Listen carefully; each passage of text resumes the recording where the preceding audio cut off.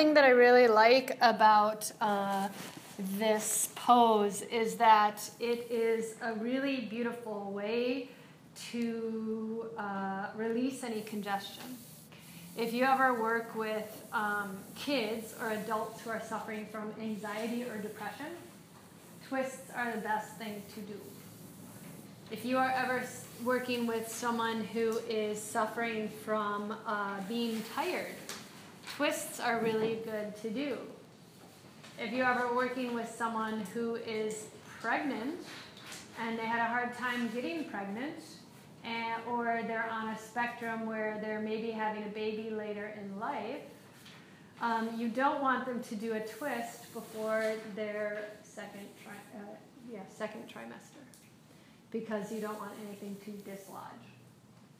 So there's lots of stuff that we are going to learn tonight to talk about twists. But tonight in our more advanced tech, we are working on Lord of the Fishes.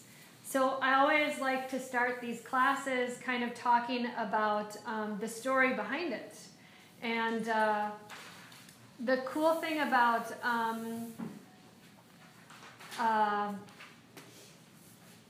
I'm really not very good with Sanskrit, so I just kind of merge things together. The pose we're talking about is Ardha Matsyendrasana. So Ardha meaning half, right? But Matsyendra is a legendary yoga master from India from around 10th century CE. So CE is what? Before Christ? Yeah. That's a fucking long time ago, right? So this legend that I'm telling you is kind of something that is passed on from teacher to student, which is interesting because this mythological figure called Matsyendra is kind of the way that the idea of teacher to student came from. Kaya's like, really? Cool. It is cool because this posture not only has important benefits, it's one of the few asanas described in the 14th century manual, which is called the Hatha Yoga Pradipika. Cool. Yeah, so it is a very, very important pose, but it also shows you the idea of guru, where you're learning from teacher to student, where the information is passed down orally. Yoga postures are often named for mythological figures in the hope of practicing them so that they might attain some of the heroic attributes of the figure that they're being talked about. The story of the fish, Matsyendra, highlights the virtues of concentration and stillness and offers a parable for the transformative power of yoga. What's parable? Parable? Like a story? Okay. So I'm going to tell you a very bastardized variation of a parable. How's that? Matsya, which is Sanskrit for fish, was swimming by and heard Shiva speaking. So Shiva basically was trying to tell one of his girly friends that he was trying to, show her how, manly he was trying to teach about yoga and kind of tell him how cool, or tell her how cool he was. So the fish was swimming by and heard this. And the fish never have heard Shiva lecture on the nature of life and the universe, decided to listen in, right? So he kind of eavesdropped. Wasn't so cool, right? Because there was a ramification, something started to happen. Shiva continued to speak and tell this story to this beautiful woman that he was trying to win over, and the fish continued to listen. And as he listened, he felt the techniques and theory of yoga take hold in his body and begin to live through him. So he's a fish in the water, and he's starting to feel all this stuff as he's hearing Shiva talk. So through his perfect listening, he became enlightened. And it was at that moment that Shiva became the first guru, and Matsya became the first chela, or student. And chela is Chela. And this is a relationship that has lived on throughout the years, because the fish became human and then became a teacher himself and went around and taught the benefits and the wonders of yoga. It's kind of cool. Hence why it's a twisting thing, because he was eavesdropping. So it was a revolution. And also the twist is about transforming. If I said, like in the beginning, that this is helping you to transform your day from dark to light, so if you're depressed or if you're anxious, you can literally use a revolution to rinse out or to release or to let go or to I was trying to think of a big word, but I can't think of it. Expunge? Yeah. Something that no longer serves you. Kind of cool. So when someone becomes enlightened, they have the opportunity to come back to earth to help those of us who wish to be liberated in this way. Matsya is said to have come back as half human, half fish, and that through his wisdom, the Hatha Yoga Pradipika was written by the Nath Yogis. And in turn, this incarnation, we honor him through the prose Matsyendrasana. And so then the Ardha is the half. So half Lord of the Fishes is that twisting and that moving around. There's an A and a B version of this pose that we'll discuss tonight, and we will also talk about kind of like the definition. So if you see on the front page of your sheets here, your handout, it says the Sanskrit word could be Paripurna Matsyendrasana, which is the complete, the Lord of the Fishes. Ardha meaning half, Matsya is fish, Indra is ruler, and asana is posture, seat, or platform of the breath. So whatever we're doing, we have to remember as we're twisting, and especially if you're like an anxious person or you're sad, the reason you really want to focus on doing this on the platform of the breath is because in order to expunge or to expel or to release the toxins that are congested in the lower half of your body, you have to inhale, lengthen, exhale, twist. So with any twist that you're going to teach, even if you're twisting in a cobra and laying down and just twisting your gaze, you always want to inhale, lengthen like a telescope, and then exhale, twist, going just a little bit. Inhale, lengthen, and then exhale, twist.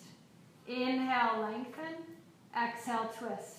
And if you're visually were watching what I was doing, I kept my hip points and my shoulders forward. My spine starts to rotate, which in turn, I still keep my hip points forward, but my shoulders or my neck just doesn't go like, like a cartoon.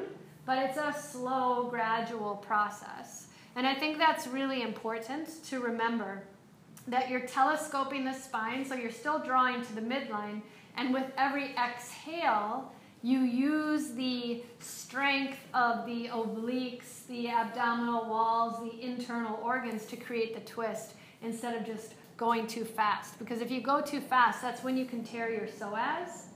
Who said they like the one that's on the ground where you do the spinal twist? Who said they like a supine spinal twist, right? So you like a supine spinal twist, but if you go too fast, you can really mess yourself up. Because you can turn and you can tear the muscles that are connected to your spine, or you can overstretch and then you just get scar tissue so that the twists become more challenging over time. So we're going to play around with some stuff. There's lots of variations of this pose, but I gave you a little bit of a diagram from Leslie Kaminoff's book, Yoga Anatomy. What kind of muscles are affected?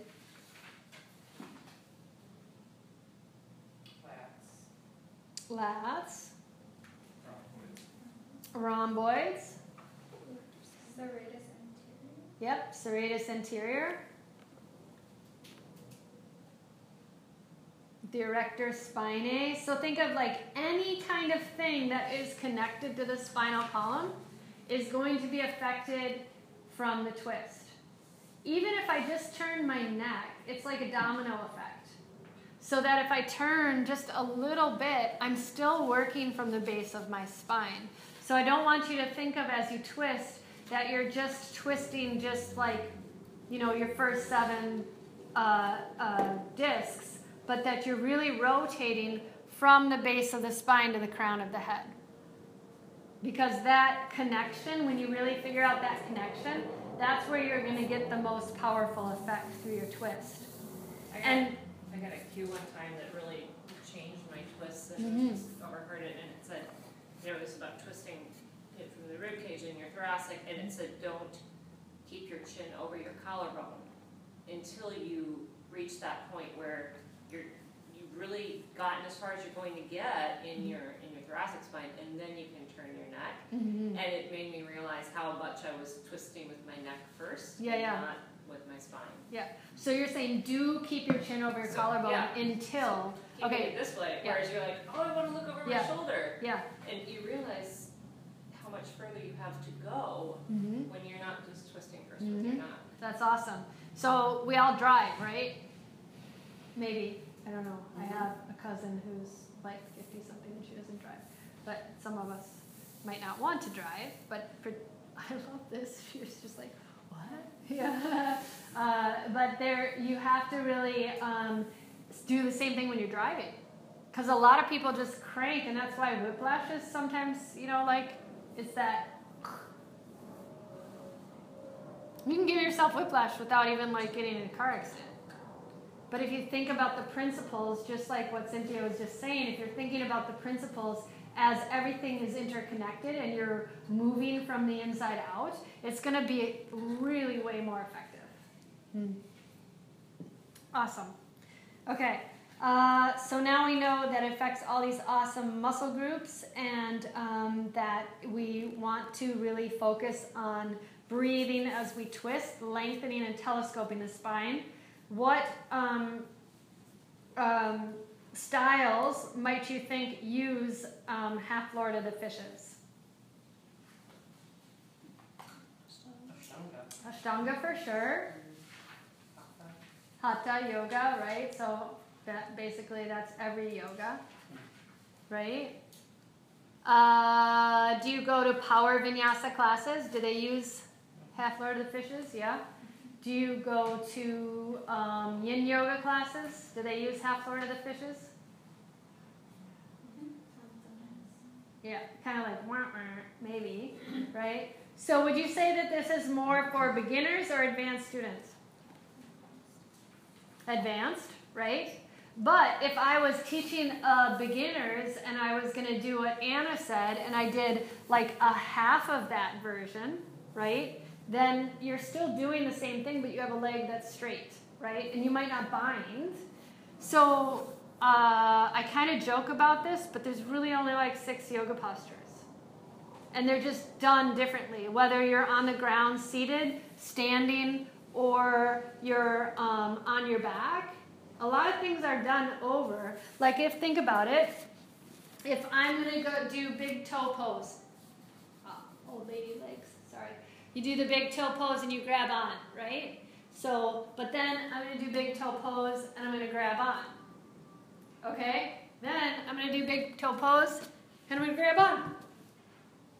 I've done the same thing, right? So all I have done is I've changed the way that the earth is supporting me, which in turn I've changed what muscles I need to engage to get into it to activate a little bit more, but I'm still working from my whole body as I'm doing it. But this pose is definitely more of an advanced pose, but there are poses that lead up to it or variations of the pose or prep poses for the pose that help you to get into it. Does that make sense? Mm-hmm. So I gave you variations of the pose and prep poses for Ardha Matsyendrasana. Let's talk about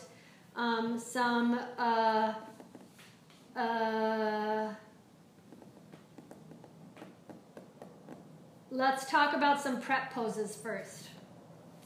So do you think that breath work would help you to get prepared to do this twist? Yeah, what kind of breath work? Like if I go like alternate nostril breathing, is that going to help me? Maybe. It's a good breath practice. How about this one?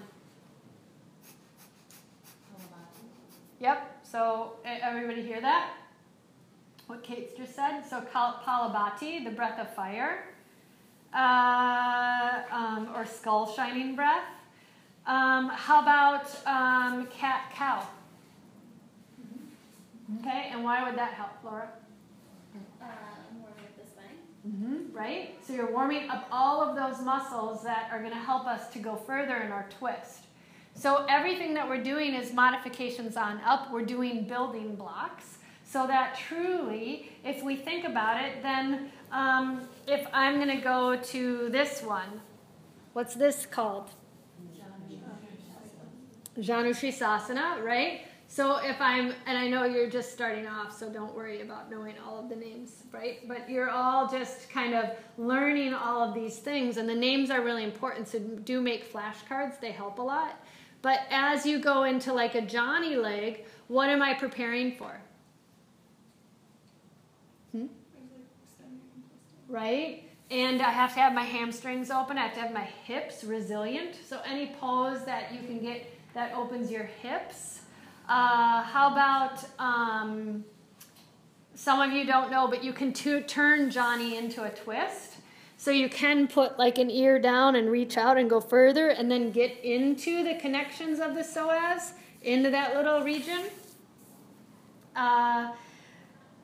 Then, let's see, would a sun salutation help me get there?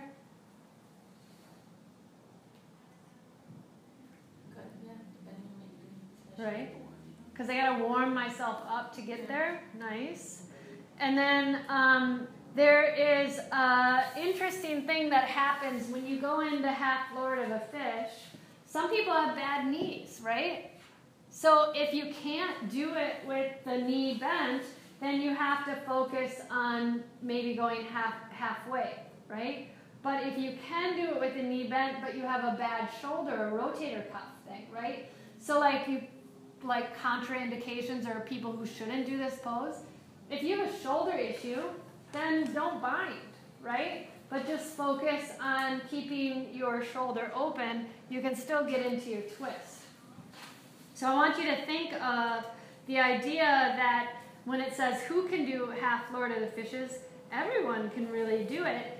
And say someone says, well, I have hip hike, or I have one hip that's higher than the other, or like I can't keep my buns to the ground. That's why we have blankets, right? So you prop a blanket underneath someone's behind until they get comfortable. Or you can take a strap. If someone can't bind, but they want to go and do it, you just take a strap. And you use a strap to create the connections for the hands. A lot of times your ego starts to get into play, and that's when the props are really important, because when you show people that they can do it, then what happens, they keep opening up, and the more and more they practice, the less and less they need the props. Make sense? Awesome.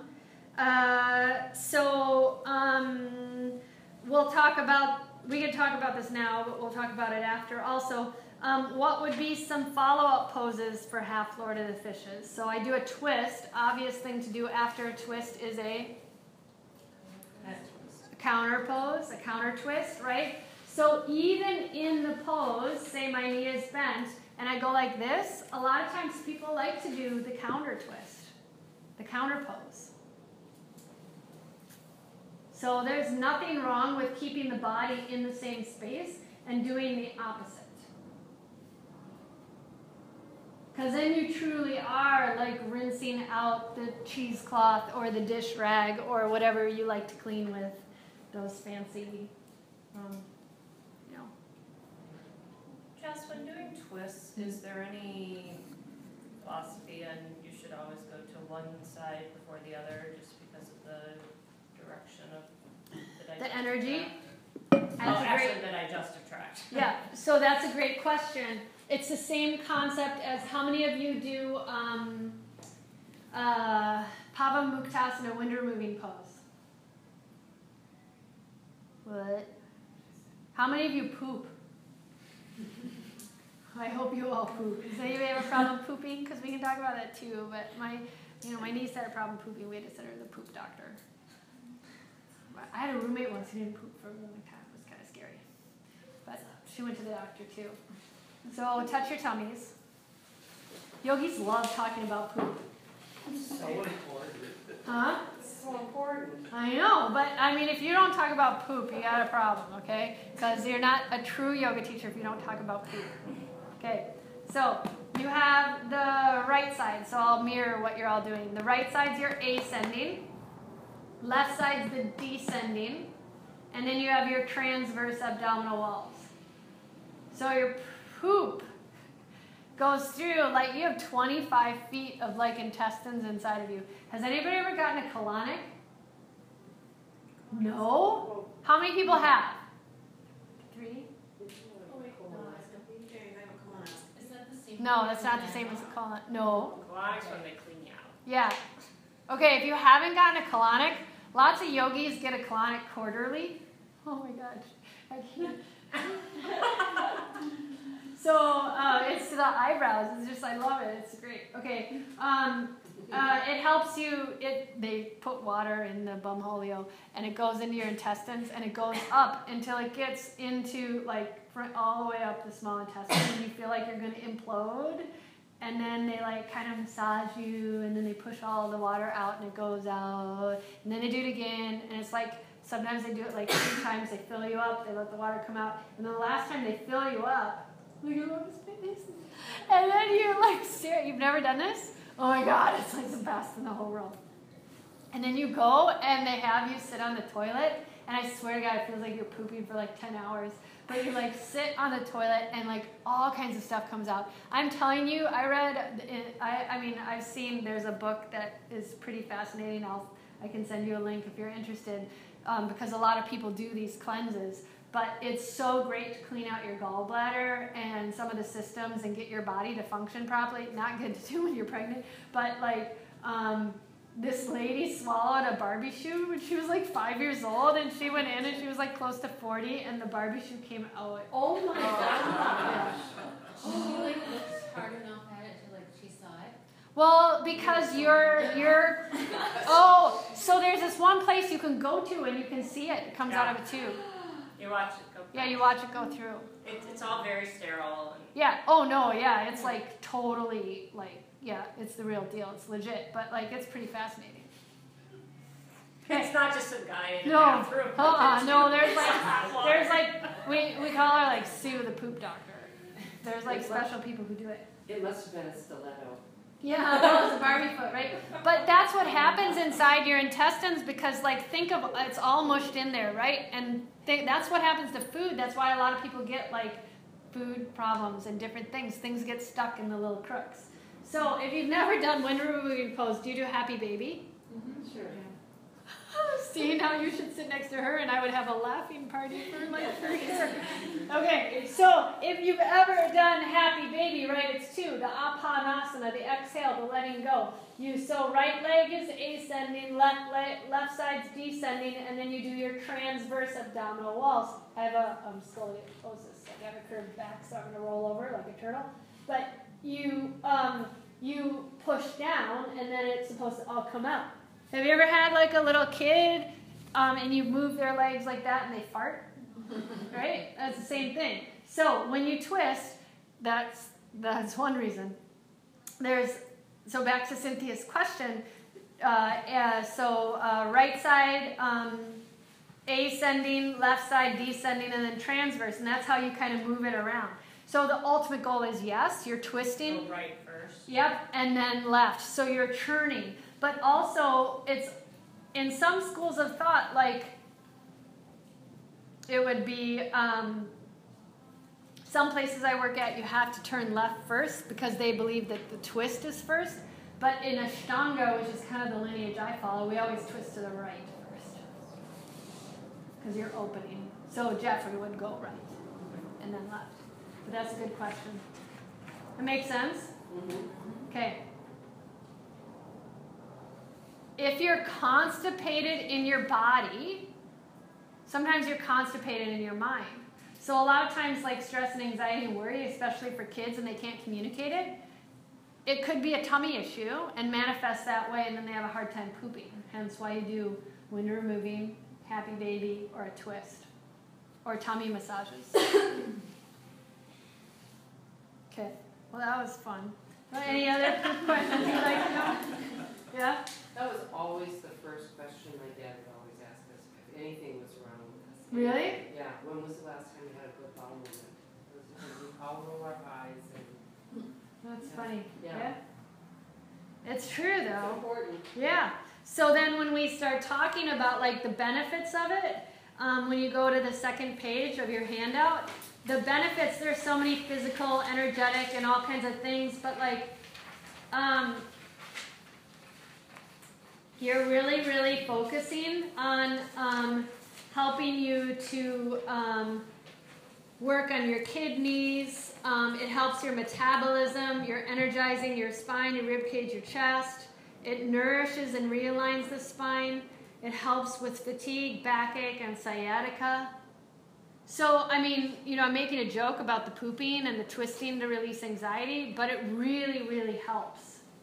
And it's such a cathartic pose, and it's so therapeutic. It's not going to magically cure certain things that you might need to go to a Western doctor for if you really are severely depressed. But I highly recommend that if you do see a student who does have a challenge, that would be the first way you start to kind of talk about detoxifying, wringing out, and soothing your entire body. There's a saying in yoga, and it's on the top of your sheet there, that you're as young as your spine is flexible. And I was listening to NPR today, and this woman was talking, Dr. Adler, and they have a mindfulness and clinic at Harvard, and she was talking about like these superhumans, these people who are like 80 years old and running marathons, right? And that's like a yoga kind of a personality, a yoga body, where you're really keeping yourself flexible and agile and vital and healthy. And so it all comes from this kind of same concept of keeping yourself open to adjusting imbalances through twists so that you can be safe and healthy and strong and live a long, healthy life. Plus, when you twist, as yogis, you all know that if we get the breathing out of the shallow part and into the more diaphragmatic stuff, that's where you get that vitality, and that's what keeps your central nervous system strong and healthy. Coolio? Mm-hmm. Awesome. And then I sound kind of like a broken record. If you're focusing on your practice, remember that your practice comes from alignment, because it's kind of a joke, but we are all twisted souls just trying to find center, right? So if basically we try to uncoil the serpentine snake, we open up all the energetic channels in our body. So we open up the chakras, and we open up ourselves to be literally in Tadasana. And we root to rise, we take a stand, we're centered, and this alignment helps us to be our best self. And then we can shift smoothly with that inner state of equilibrium and peace, which goes into the concept of ha and ta. Most of you are not in your beginning yoga study practices, so the ha and the ta, the sun and the moon, you're finding those balances, which in turn is the same thing as Sthira Sukha. So I'm not going to spend any really time talking about the idea of Sthira Sukha, but that when you make this accessible, you balance out your strengths and your weaknesses, and then in turn, Tadasana is always part of your practice.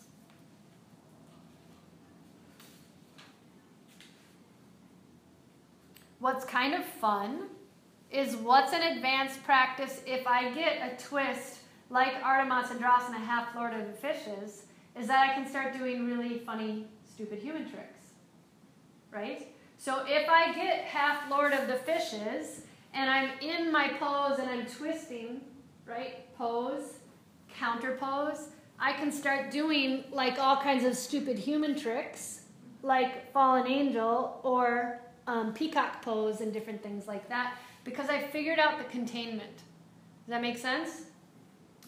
When you figure out how to draw to the midline, you find containment. And with that containment, your body is this beautiful vessel that your breath makes this effortlessly dance. So you can dance with your bandhas. And that's not bongos, but bandhas. So that you can find different things and different ranges. And just make sure that when you're going through this, that you watch out for chronic hip, back, or shoulder injury or inflammation, so that you offer modifications. Those would be the issues and challenges to look into. And then the question I ask you for your homework before we start going into this pose and doing it physically and teaching it, is that twisting makes you go deeper into your practice and works to wring out old toxic patterns. What other things in your life help you to reveal your inner self, find acceptance and peace? Dun, dun, dun. Meditation. Oh yeah, that's your journal thing, but thanks for sharing. Oh, that's your journal thing. Yeah. I'm sorry. That's okay. I blurted. I know, that's okay. I have Tourette's too. That's good. I'm glad you blurted him. That's good. Good. Anybody got aches, pains, or boo-boos I need to know about? No? Everybody's good? Some of us are going to watch, and some of us are going to do, okay? But let's start focusing on moving into this pose, okay? Any questions? No? Everybody's good? One of the interesting things about the half Lord of the Fishes is that teachers are freaked out to adjust this pose, right? So I want to have you all adjust your friend in Dandasana. Dandasana is, we talked about this today, but what's Dandasana? Staff pose, right? So let's all go 2 and 2 and 2 and 2, 2, 2, 2. Oh, you and me. Yay. Okay, so what we're going to do with staff pose is we are going to take and we are going to have our friend sit in front of us. When our friend sits in front of us, the first thing that we're going to do is we are going to stand behind them like a little bit like duck feet. Okay? So we're going to keep our feet pointing out. Cool top. I like that. And all we're going to do is stand next to them. And so my friend's doing a really good example. She's rounding her shoulders forward, and she's not in the pose. So I'm going to say plant your fingers by your sides of your hips. Elbows reach back. Good. And so some people aren't going to be able to bring their hands down to the ground, which is going to be the same thing in this Ardha Matsyendrasana. So you're going to have to tent up your fingertips, which in turn broadens the student's collarbone so that we're more open in the chest cavity. And then all we're going to do is we can take and bring the heel of our right or left leg, it doesn't matter which one, and you're going to bring it towards the logo of your friend's pants. And then you're going to take your hands to their shoulders, pointing the fingers out so you don't grab anything that you shouldn't, and you're going to open them up. Did you see what happened to her? Did I hurt you? No. No? Okay. I guess I should have asked her if I could touch her first, but that's what this is all about. Kumbaya, my lord. See? It's even playing the music for it. Okay? Let's try that. And we all know good touch versus bad touch, so we don't have to review that.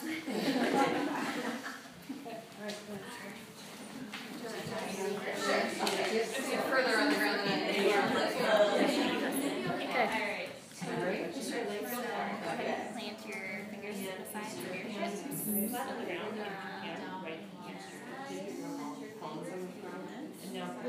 sideways. Yeah, so, yeah, and there you go. And so basically, your leg that is near your friend's body is right along the spinal column. Feel it? How I open up? Yeah. Do you want the palms flat on the ground? It's like a little bit to the No, you can even bend them up or bring them down. Just to make sure the shoulders are down. No, it's here.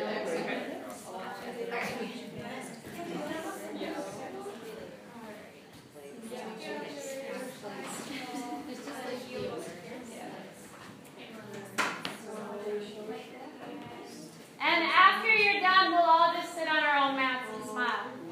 There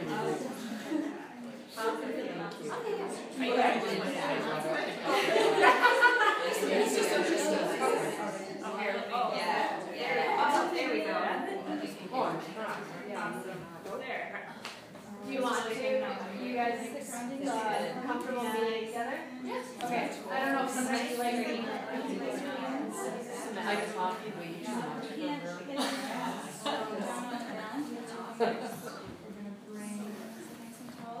Thank you for asking. That's nice.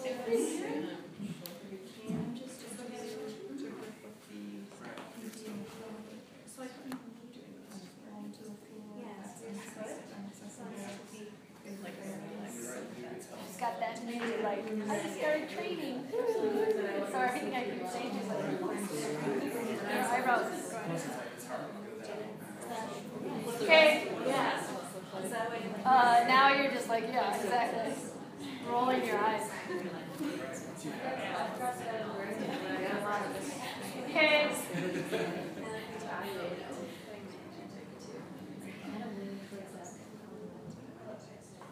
How many people are you in group 80 or higher? Yoga study. Okay. Yeah. What number teacher training group are you in, babe? 81. 81. Okay, cool. No, I started talking when you weren't done. Okay. Okay, so we are going to just do this one more time. Good touch versus bad touch. Okay. So turn to your friend and shake their hand like you want the job. Okay, now shake their hand like you don't want the job and you're like kind of freaked out by the person. They might give you cooties or rabies. Okay, so the person hasn't given you rabies. Now find the middle path.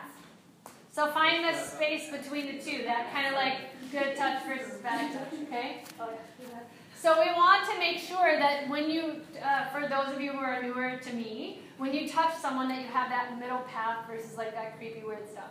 The other thing that I want to really make sure is that we are coming into an era of much more emotional intelligence and much more trauma-sensitive cases. So I love what you two are doing, but I also would be really careful of it, you know, because ears and feet are very highly sensitive and very highly sexual parts of your body. So you want to make sure that maybe do like lengthen here if you know the person, or lengthen here like they're in Tadasana, right? And the other thing is try not to just kind of like hold the ears or pull up that way, only because you don't know what is someone's issue. And I want you all to also think, I mean, trauma sensitive is like a whole kind of training in and of itself, but I want you to have the emotional intelligence to remember that you don't know, and that is kind of a like a closing off kind of thing. It's like, you know, like think of people breathing through their ears. The other thing I wanted to talk about that I noticed that was interesting is that a lot of your feet were passive. If you know someone, you can do this, right? Like if you've been working with a student for a long time and you know that they're not going to freak out, but I've seen people freak out. It's not fun. What was happening with your feet? To the receiver, the student. Yeah, Cynthia's got it, right? They're flexed. And why are they flexed? Right, because you're in Tadasana, because you're standing. So you have to cue your student as we're going through this to be in Tadasana, because what happens if they're passive and then they go into a twist, already their low back is in a compromised position.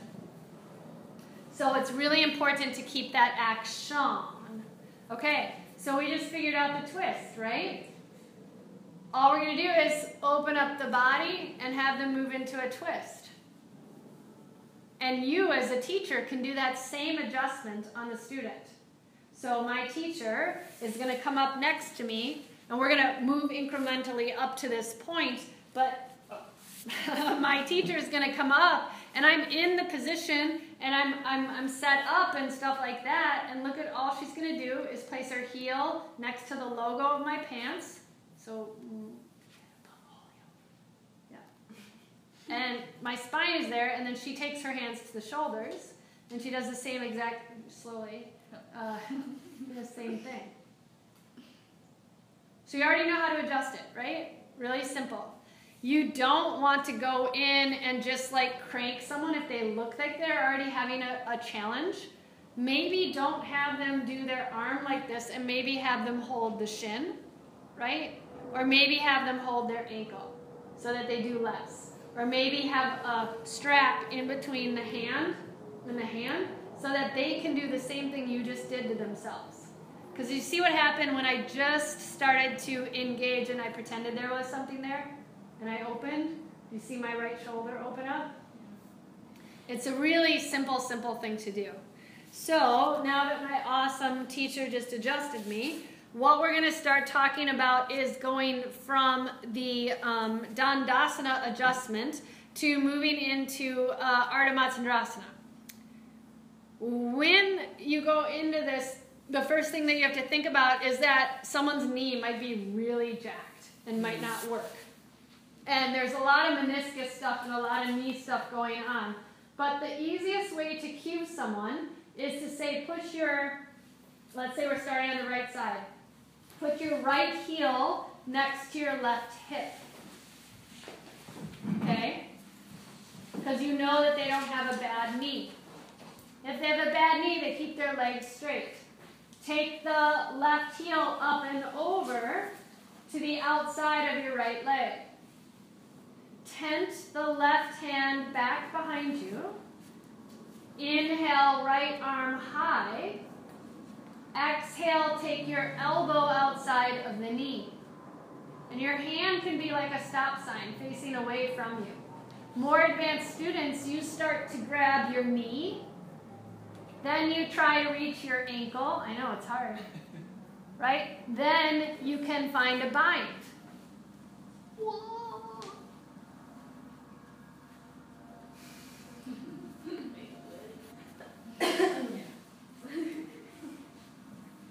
Does that make sense? So there's phases. Okay? So let's talk about it on the other side so that, because the next thing you're going to do is you're just going to use your words to cue your student. So let's start off with both legs straight, like you're in Dandasana. Okay? On your next inhale, we're going to take and bring our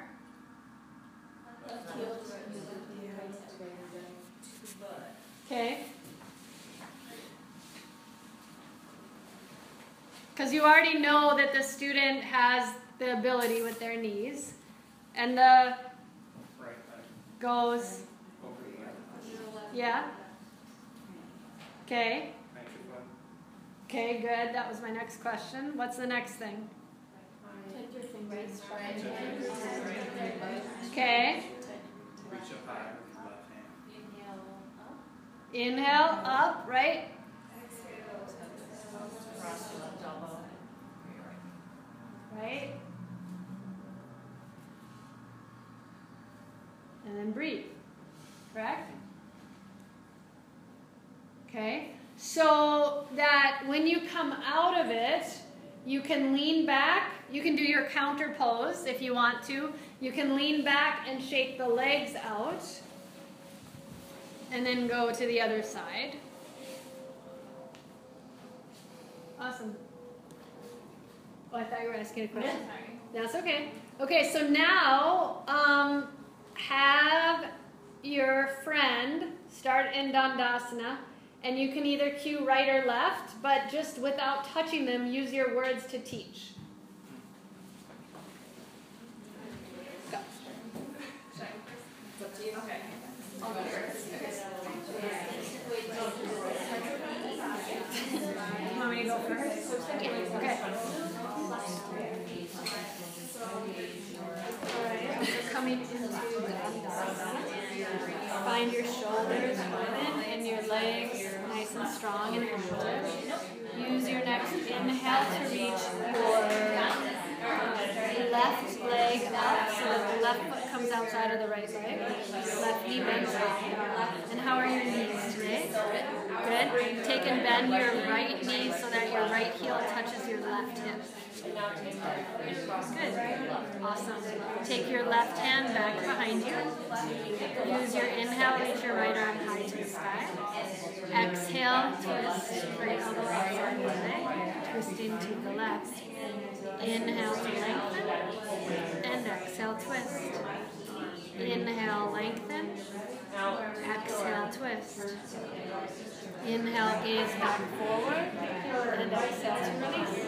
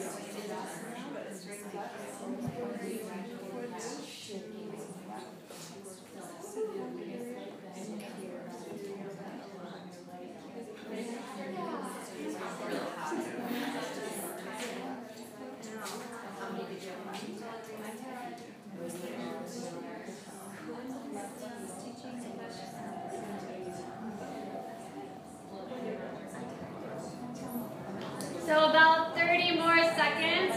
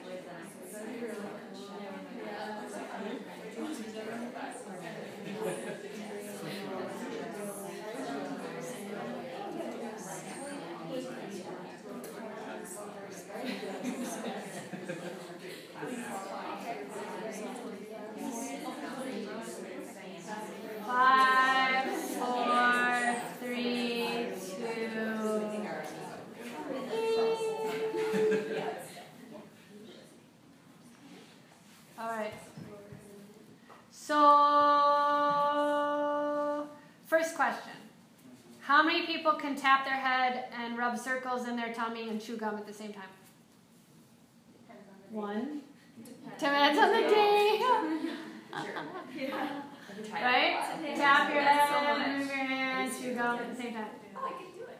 Oh, very good. I thought I could. Right? Okay. Your yoga practice is all about smart moves, right? It's bilateral, cross-body. You're working on rewiring the brain so that you can find a more balanced state of being. But what's really hard, which I saw all of you trying to figure out, is it's almost like a tongue twister, because how can you teach and say the right things when you're not supposed to be doing the pose and you're cueing other people to do it? Because the right and left and oh, other right and oh, other left and all of that stuff, it gets really confusing. One thing to always remember is that every inhale is an upward movement, right? And every exhale is like a grounding or a downward movement. So that really helps you cue the breath. But how do you cue the pose when you're doing this? And when you're teaching it and not able to do it, right? Because one of the things that you're learning as you go through this program is that you're not practicing with your students. You're teaching modifications on up, but you're not able to do as you teach. So that when you graduate and you do your mentorship, you're teaching, but you're not practicing. Does that make sense? Mm-hmm. So how many of you practiced with your student as you were cueing it? Don't be shy. I think it just like came. Yeah. I didn't even think Yeah. of it. It's like, and then like move your own. Yeah, right? Yeah. So one thing to do is to kind of practice this at home and figure out what is the best cue for yourself to do so that you don't have to do this. How many people take practices anywhere? How many of you actually do this pose in a class? Yeah. So a little less than over than half of you. It's not something that people always do. That's why it's more, people call it an advanced pose, not because it's an advanced pose. It's really not. You're just twisting your body up a little bit. It's because people don't like to figure out how to teach it, because it is kind of like tapping your head and chewing gum and drawing circles on your tummy at the same time. The best thing to do is find one body and then teach like you're teaching a robot. So you stand behind someone so that your rights and lefts are good. If you stand in front of people, you're going to screw yourself over big time, right? As one leg goes up and the other leg goes open, you always twist in the opposite leg, opposite way that the leg is up and over. Does that make sense? So if my right leg's over, I'm twisting to my right. Because my leg is going to the left, but my torso is going to the right. So that I can get into the piriformis and the glute and all the stuff and my psoas. You know, you're using the muscles in the upper body, but you also can feel it in your hips. Yeah? Mm-hmm. Okay? So that's one thing to really remember. Stand behind your student, because then you can use that adjustment that we just talked about. Okay? If I'm twisting in the opposite direction that my leg is going, then it makes sense, because the opposite arm is going to reach up to go twist. If I'm going to do a counter pose because I screwed up, just say, oh, we're going to do a counter pose first to twist and open up your body so you can go deeper. Because they don't know. The only person knows that you effed up is you. So just act like you got it. What? Fake it till you make it, right? And over time, if this was a repetitive sequence that you kept teaching, you would get how it kind of goes from one pose to the next, right? Then another adjustment that works really well as you finally got your student in there, because the next thing we're going to do is we're going to cue it again for your student, but you're going to do that shoulder adjustment with your hand to the low back thing, is you can do the same thing that I have people do in a revolved triangle. So my partner is very generously going to model a revolved triangle. When we teach a revolved triangle, and just, yep, you can just go into it, whichever leg front that you want to. When I have people go into a revolution, I usually take and I go to the opposite side, and I have them take and push their hand into my fist to get a deeper twist. Yep, but we're not going to go really deep because I'm not like focusing that much on it. But did you see what I'm doing? I'm having her push into my hand. Okay? So then will you go into half-lorded fishes? Thank you. So then if someone else is going to demonstrate half-lorded fishes, and I don't want to have to worry about like getting totally into pose, then without putting my privates in front of their face, I can say push into me. Did you see her back lengthen? All I'm doing is giving her a high five. So it makes it very simple, thank you, to be able to modify or adjust without being aggressive or like controlling, or like you don't want to press down someone's thighs because you don't know what's going on with their hips. Their hip flexors might be really engaged because they're runners and they're like trying to combat the hip flexors doing the work and really taking it into the breath. So it's really less is more in this one, okay?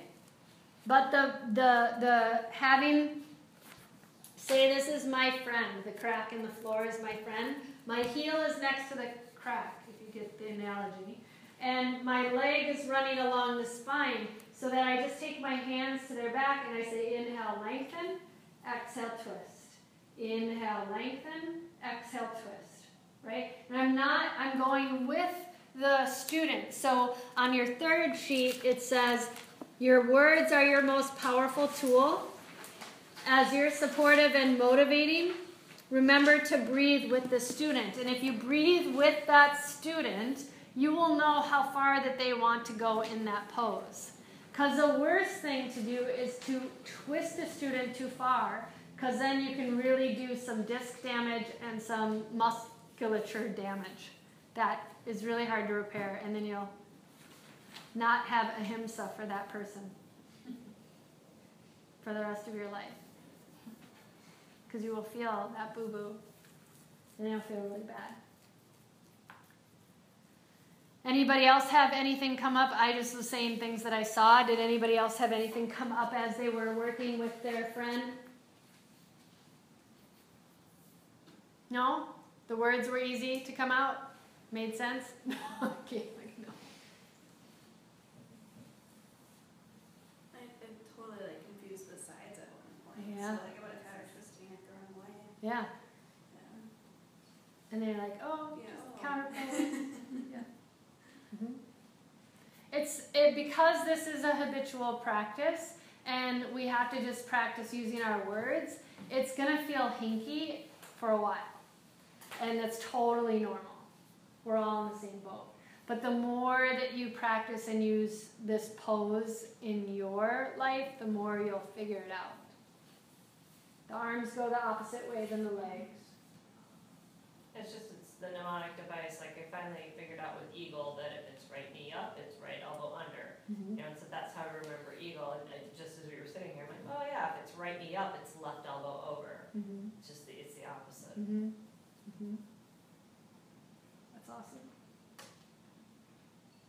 Just takes time. So let's combine it all together and do the twist, not aggressively because we haven't had a whole practice, but adjust your friend in their twist as you've cued them to move around. And you can do the press into my hand thing. You can do the lengthen through any Tadasana thing, lengthen through the top of the head thing. You can do the shoulders and the hand towards the foot near the midline and help them twist. Basic, go.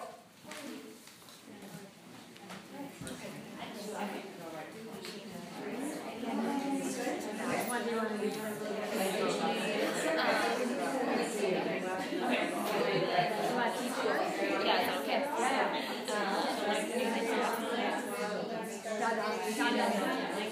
Oh yeah, That's okay.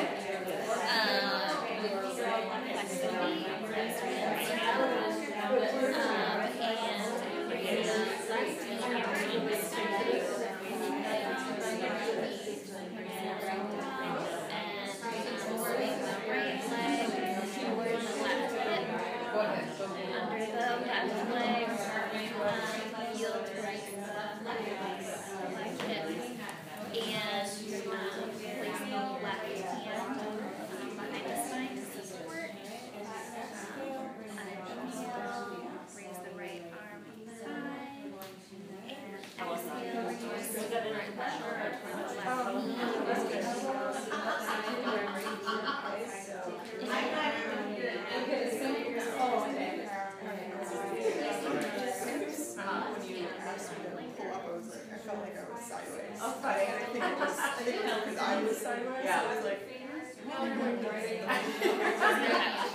No, it's good.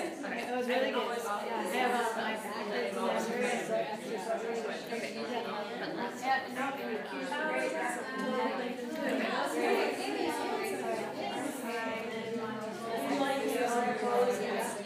So find a comfortable spacing, shoulders are open, hands near the hips, tent up your fingertips and allow your elbows to bend up. Your collarbones are open.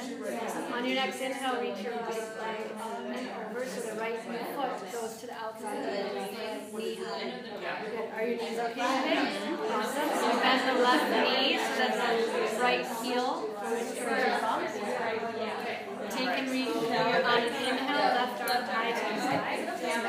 And exhale, twist left elbow outside of your take your hand like a little stop sign. And let's try this first one. See if we can push into my hand. Inhale, lengthen. Good. Exhale, release. Push into my hand. Inhale, lengthen. Exhale to your feet. Yeah. Okay. So I'll just try one with my legs here. Inhale, lengthen. Good. Exhale, twist. Inhale, lengthen. Exhale,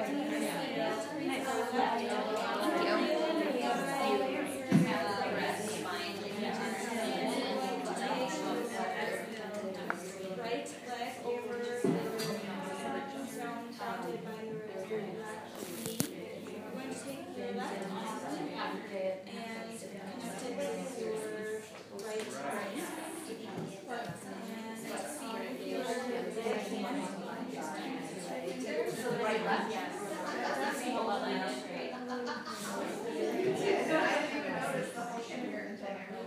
So press your left arm.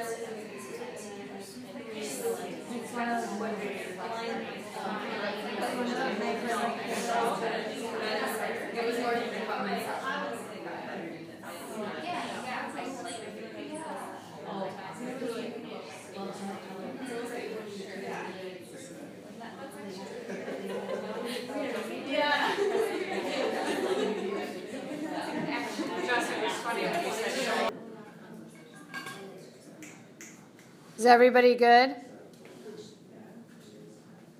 Did everybody go?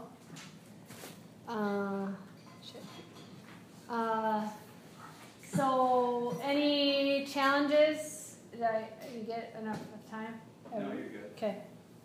Everybody find a new kind of expression or feel like you found something good? Okay.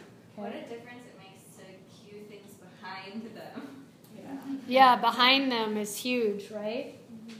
Yeah. So that's another thing too. When you're teaching, remember you're not locked into this front of your space. And if you do stay here, people are going to think you're Jabba the Hutt. You know, you have to move around. You have to walk and move around students so that you can really see and learn what you're cueing to, versus just kind of being like a monologue. Okay, do this, do that. Or if there's a mirror there and you look in it and you're just phoning it in. Yeah. Make sure that you're really present and you're having more of a dialogue versus just kind of a monologue. And you'll have much better retention with your students and more engagement and more excitement about what you're doing. And standing behind is, like you just said, a really great way to understand. So this pose is really showing you all about the transformation and the transformative powers of yoga, right?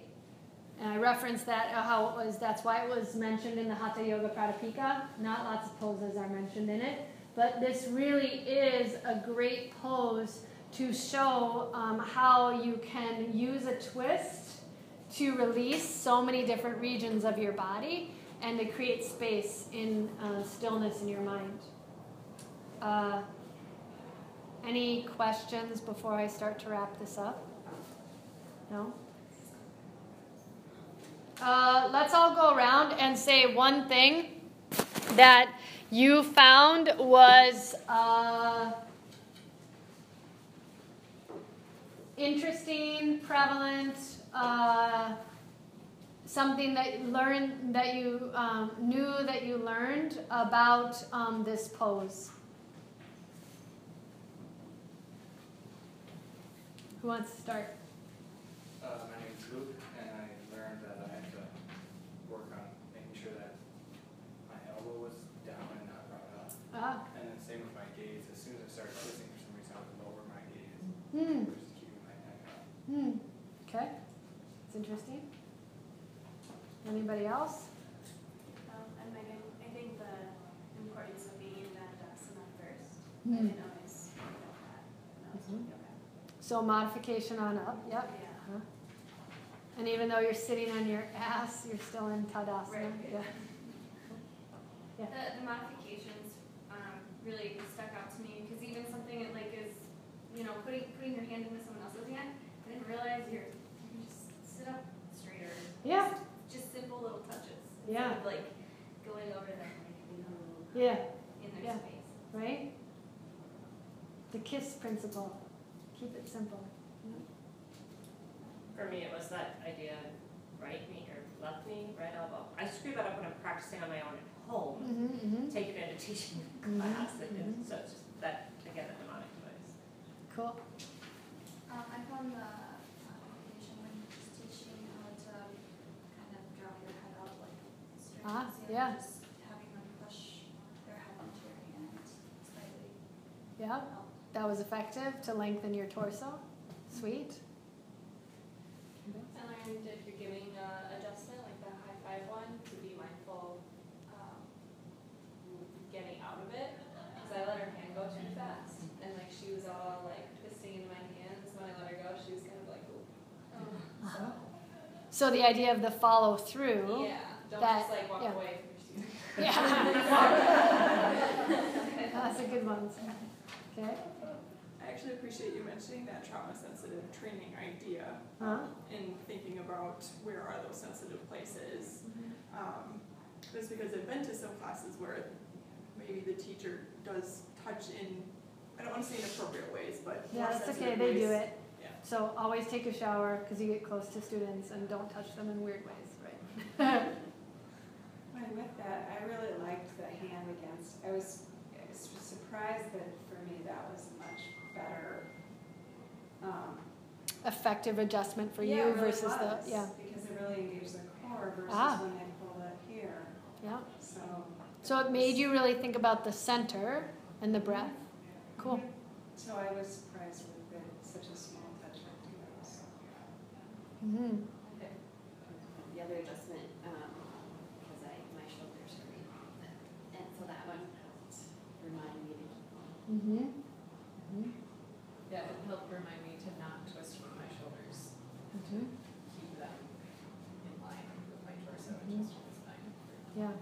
it's interesting how you find an expression, and we're so used to just turning our necks or, like engaging, and being more aggressive in it. But if you find an expression through the breath, there's a broadness and an opening. Coolio. So just like the fish learned how to be their own kind of teacher, right? And they learned the ancient and transformative power of yoga. You all are going through, your teacher training program, and you're learning how to share the timeless principles and wisdom of the yoga practice so that you can be effective teachers and teach from modifications on up and teach also from your heart. So you're all going to be beacons of light and really, really amazing teachers, and I'm very honored that I could spend this time with all of you tonight, and thank you for being my partner. Make sure that you practice so that what you're teaching comes from a place of knowing versus a place of ego, right? The more you practice practicing, but also the more you practice using your words in a conscientious way, the more that you're going to practice ahimsa, right? So that non-harming as a teacher is a balancing act between you and the students. It goes both ways. Mm-hmm. May the merits of your practice benefit all beings, and have a wonderful, wonderful evening. Namaste. Namaste. Thanks for playing yoga.